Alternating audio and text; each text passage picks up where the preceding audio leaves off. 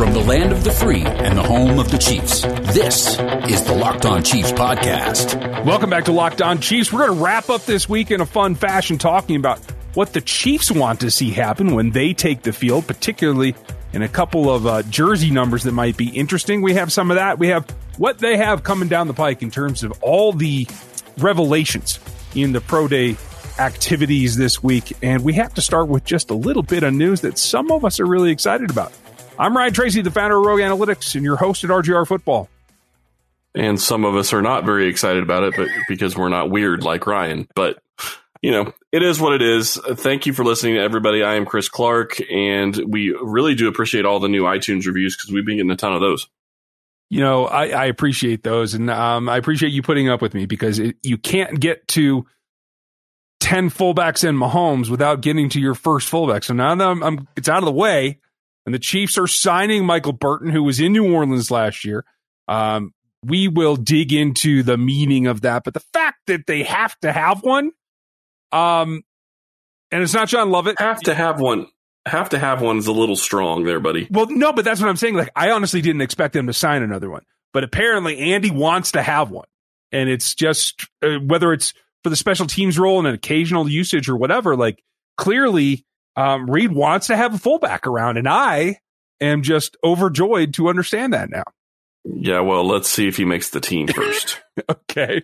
There's a big difference between bringing in a fullback and Anthony Sherman from the past couple of years when he was a special teams ace. If this guy can do that, then maybe there's a role, but I still think that there could be a viable role for tight ends on the roster and using that position to do what you need from that position, from the fullback type position anyway.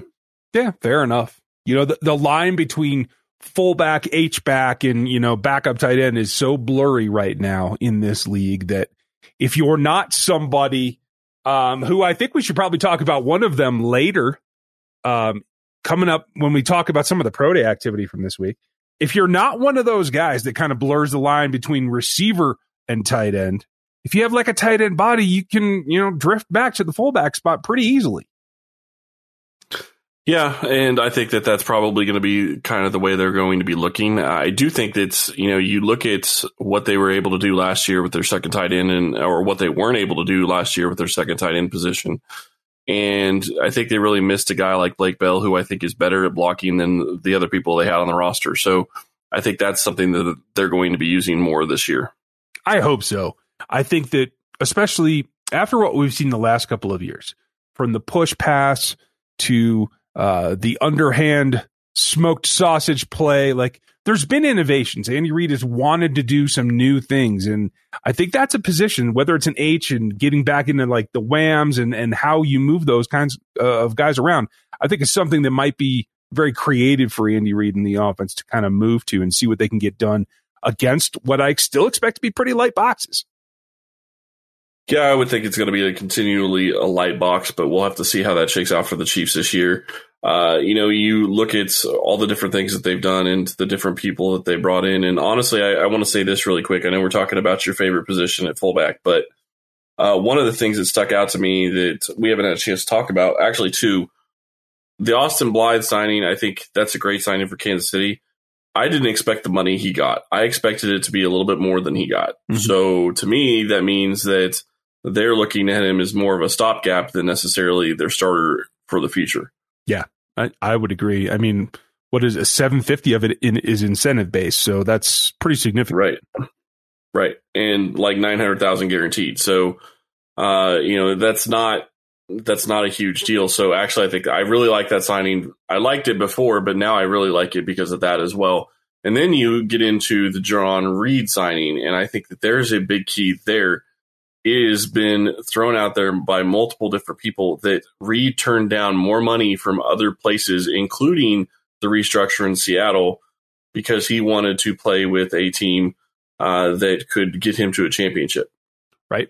Means something. And that's, I think that's the type of player that Kansas City needs to be focused on every single offseason. Yeah. And let's not underestimate the influence of Frank Clark already being on this roster and bringing in somebody that he knows he can play with. So I think it's all a plus, and hopefully they get exponential growth, not just 1+1. So we will see. 1 + 1 = 3. Yeah, maybe. certainly could be. Or 5-5. How about that? And 5-5 is going to be interesting. A single 5 and a 1. Like, there are a number of options that could be coming up number-wise. We're going to get into that coming up next. BetOnline is the fastest and easiest way to bet on all your sports action.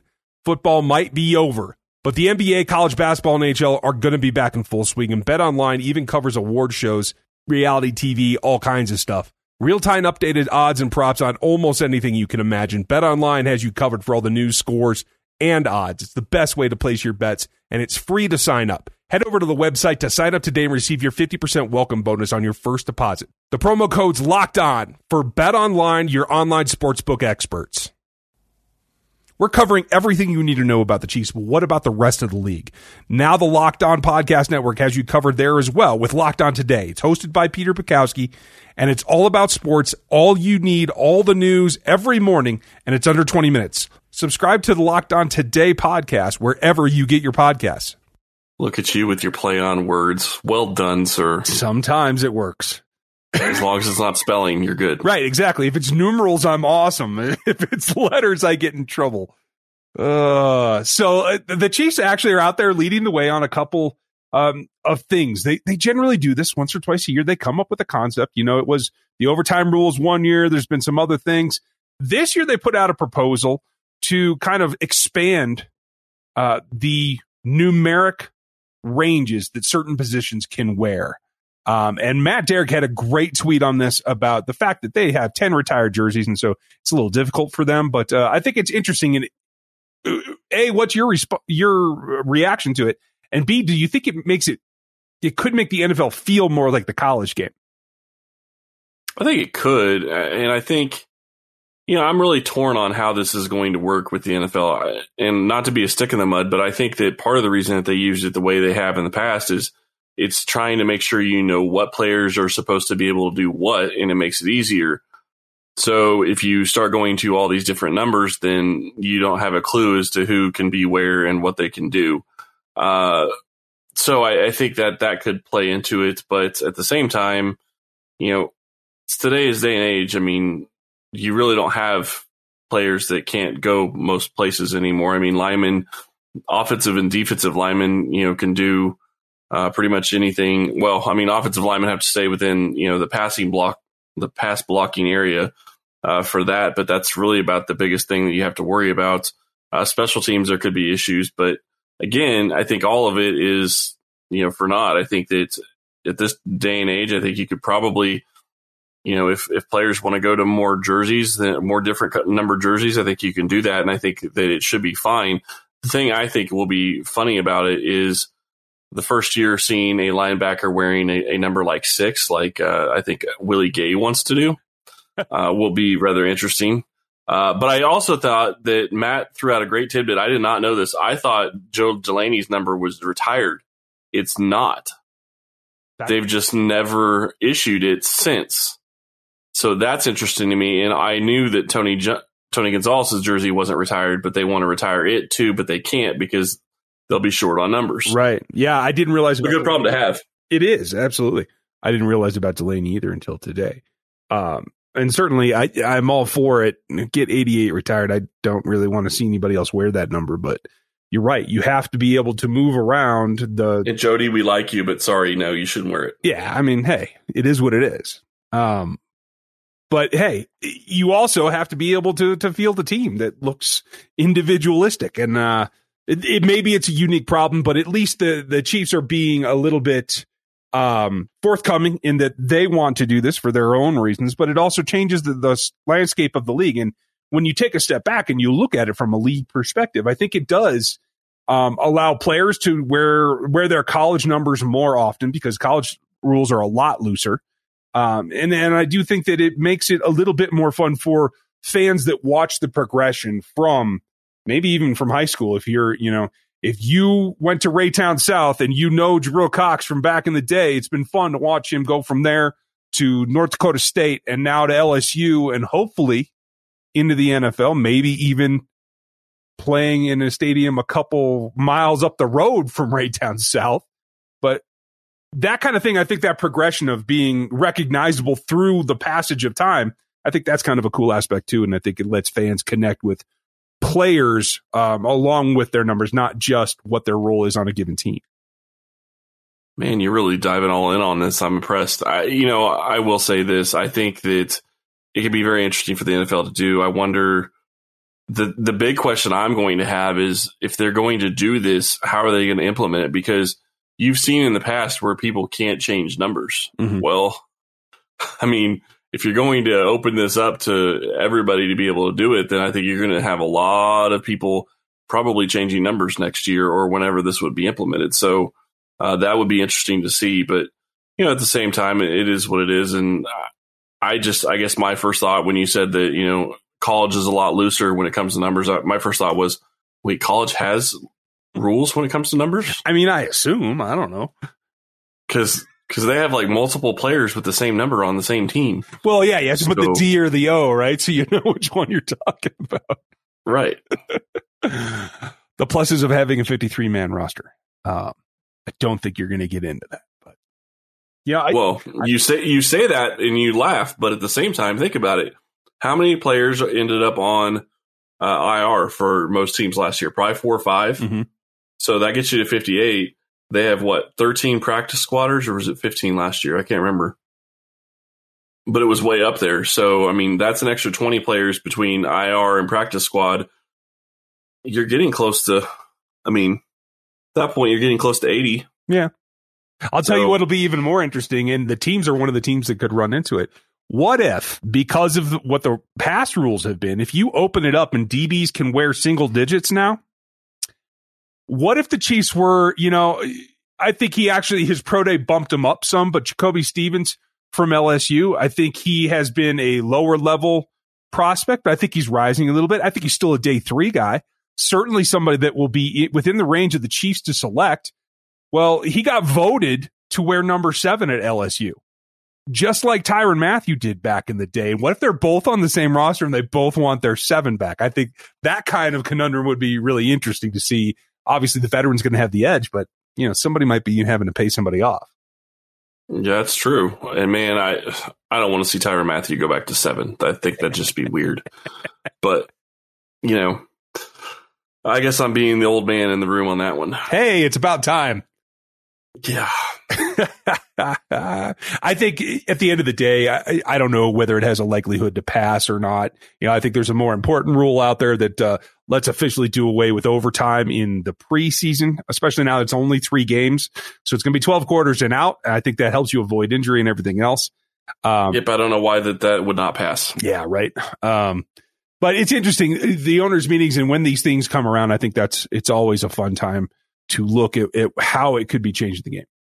You mentioned the owners' meetings, and something actually came out today that actually could affect the Chiefs indirectly to do with the owners. The Los Angeles Chargers sound like they are getting ready to go through a very messy legal battle. Ruh-roh. Sounds like one of the owners of the Chargers is trying to get a judge to force the Spanos family to sell them. Oh, wow. That should be entertaining.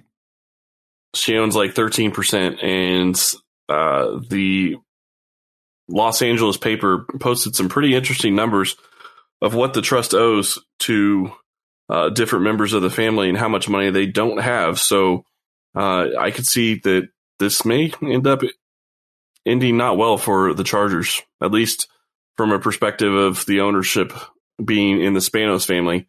Although I wouldn't mind seeing different ownership personally, but I have to think, after all of the changes that we've seen through the years at the coaching level and the GM level, nothing's changed medically. They still have this streak of injuries. So maybe an ownership change is a good thing for all involved. I'll be interested to see if that's the way that it pans out. And I'm also really interested to see what's going on that could affect how they draft and how the Chiefs draft. And the pro days are a big part of it. There's been some fire lately. We'll get into that after this one.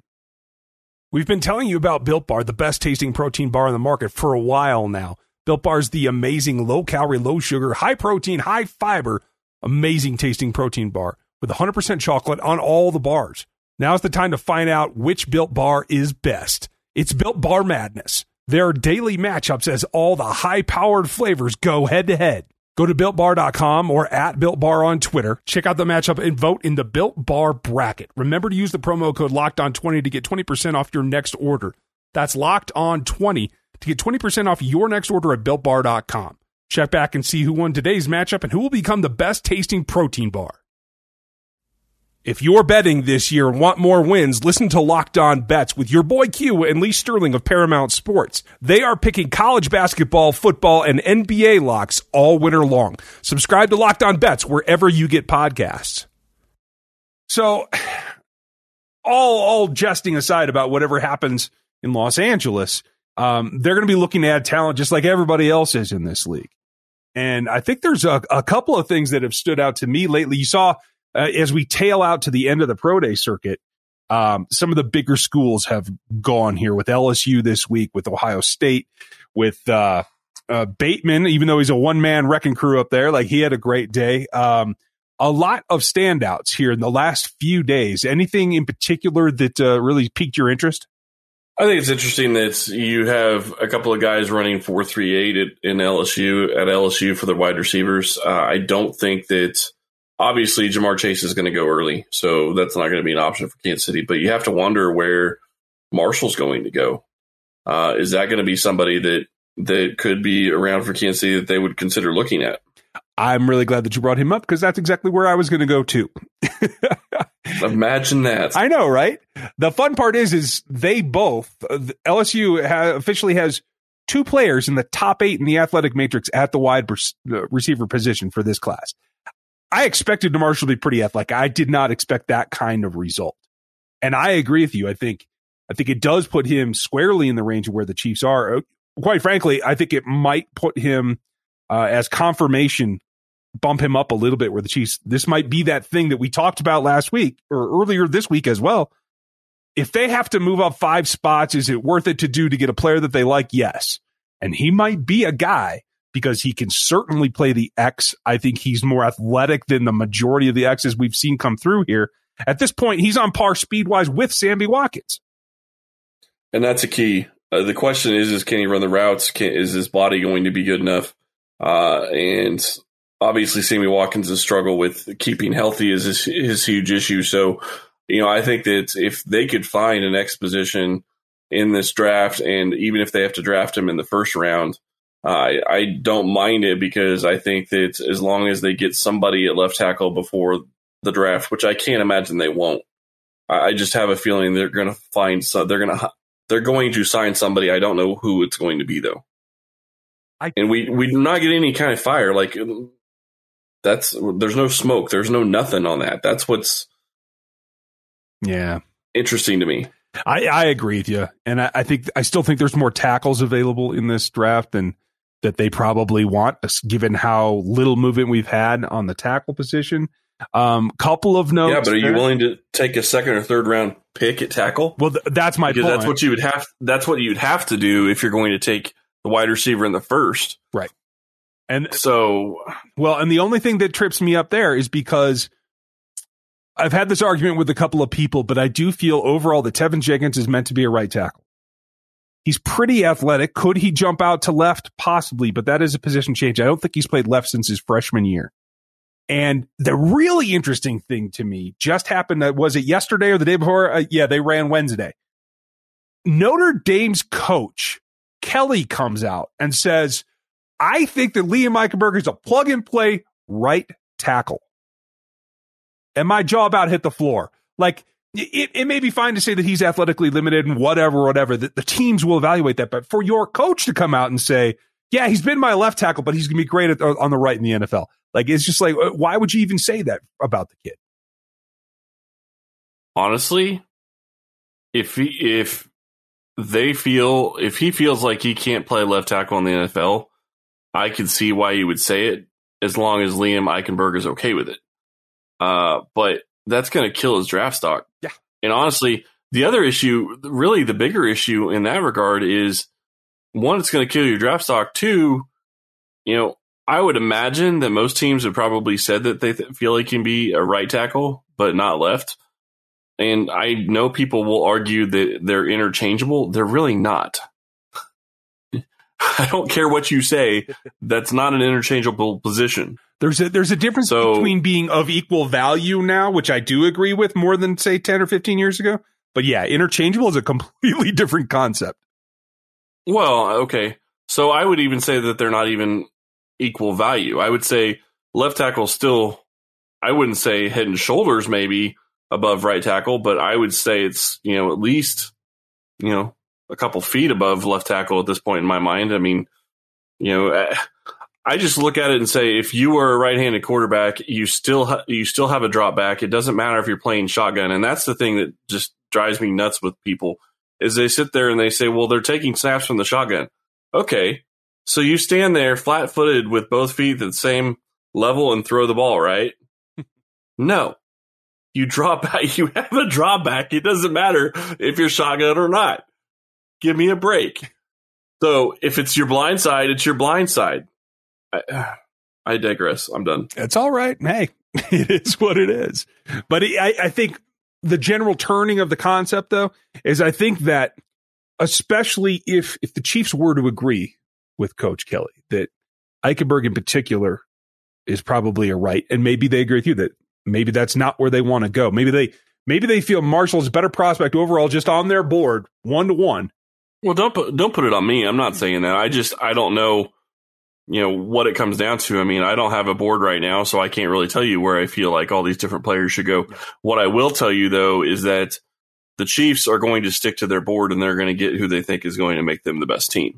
Well, now, the other thing I want to point out, and just really quick, and we don't have to stick on this, but I did find it interesting. I can't remember what site it was, maybe CBS Sports or something like that, put out a tweet and said, what about Kadarius Toney with the Chiefs, and had 4 other Chiefs players on it, and it was missing one particular player, and he did not take very kindly to that. I heard about this, but I didn't see it myself. Yeah. Mahomes, Clyde Edwards-Helaire, Tyreek Hill, Travis Kelce, and Kadarius Toney. And guess who took a little bit of a problem with that? Who got all mad? Yeah, McCole. McCole wasn't very happy. He did a little notepad and put that out there. Well, hey, I like that. Let's get a little pissed off. Let's drive that through the offseason, okay? OTAs. Let's get on the same page as Pat. Let's run through all of our routes. Let's because quite frankly, McCole should be, because when you compare them, Kadarius Toney does a lot of things that McCole Hardman does. Well, and that's fair, but at the same time, I'm just still sitting here going, well, I think that probably is, I can't see them going that direction. I know it's been a very popular mock pick to the Chiefs, but if they're going to look for another guy like McCole Hardman, they're not going to do it in the first or second round. I'm sorry. They did it because they were afraid about Tyreek Hill. That's why they did that. But they're not going to go get another identical receiver and have 3 of those guys, I don't think. Because you still don't have your X. You don't have a guy that can go in and do that kind of work, and you need that. I would tend to agree with you. So one other one before we quit for the weekend, I want to throw this name out because I'm going to be doing more research on him. You guys should go check out Jacob Harris from UCF. He's one of Dane Brugler's sleepers that just came out here today, and a guy, quite frankly, that was not on my radar. But after his pro day, it was really, really incredible at 6'5" to run the fastest timed 3-cone in this draft class. At least of the official reports that I have. That includes corners, that includes everybody. And 6'5", 219 What's his position? Yes. They are right in between. They list him as a / wide receiver / tight end. Now, 219 is a little light for that tight end position. Now we're talking about, Ricky Seals-Jones. I don't even think Jody Fortson's 205, but another interesting option. This is going to be like probably a day 3 guy. I hadn't even seen him graded on film, so I'm going to have to do it myself. But another pickup that is like the uber athletic type, like basketball conversion kind of thing, right, that we've seen this team dig.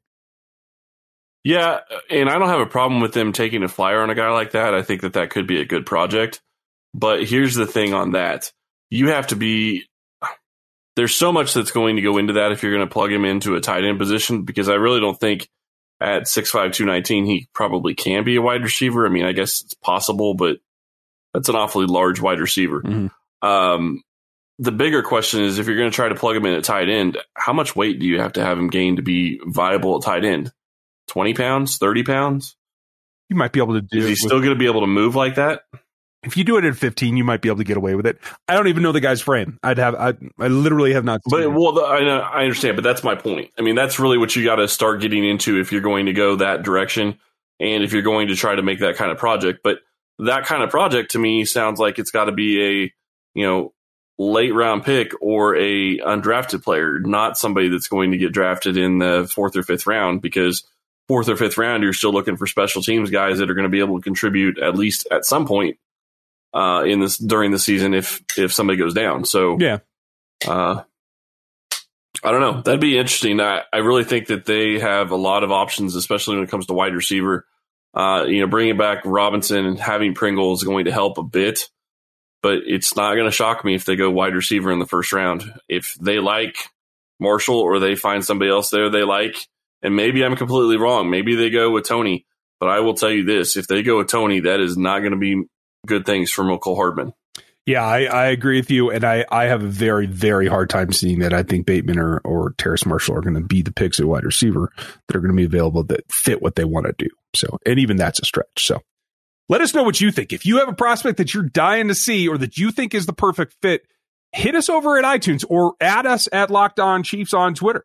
That said, we will find out more as we go along. We'll have plenty more for you as we get closer to the draft. Hope that you guys are having a good time. Enjoy your weekend. We'll be back with you late Sunday. We will talk to you then. Ryan Tracy is the founder of Rogue Analytics and the host of RGR Football on YouTube. Follow him there. Chris Clark is a senior analyst at ChiefsDigest.com, where you can get his work. Rate and review at Apple Podcasts and subscribe on your preferred podcast platform. Thank you for listening.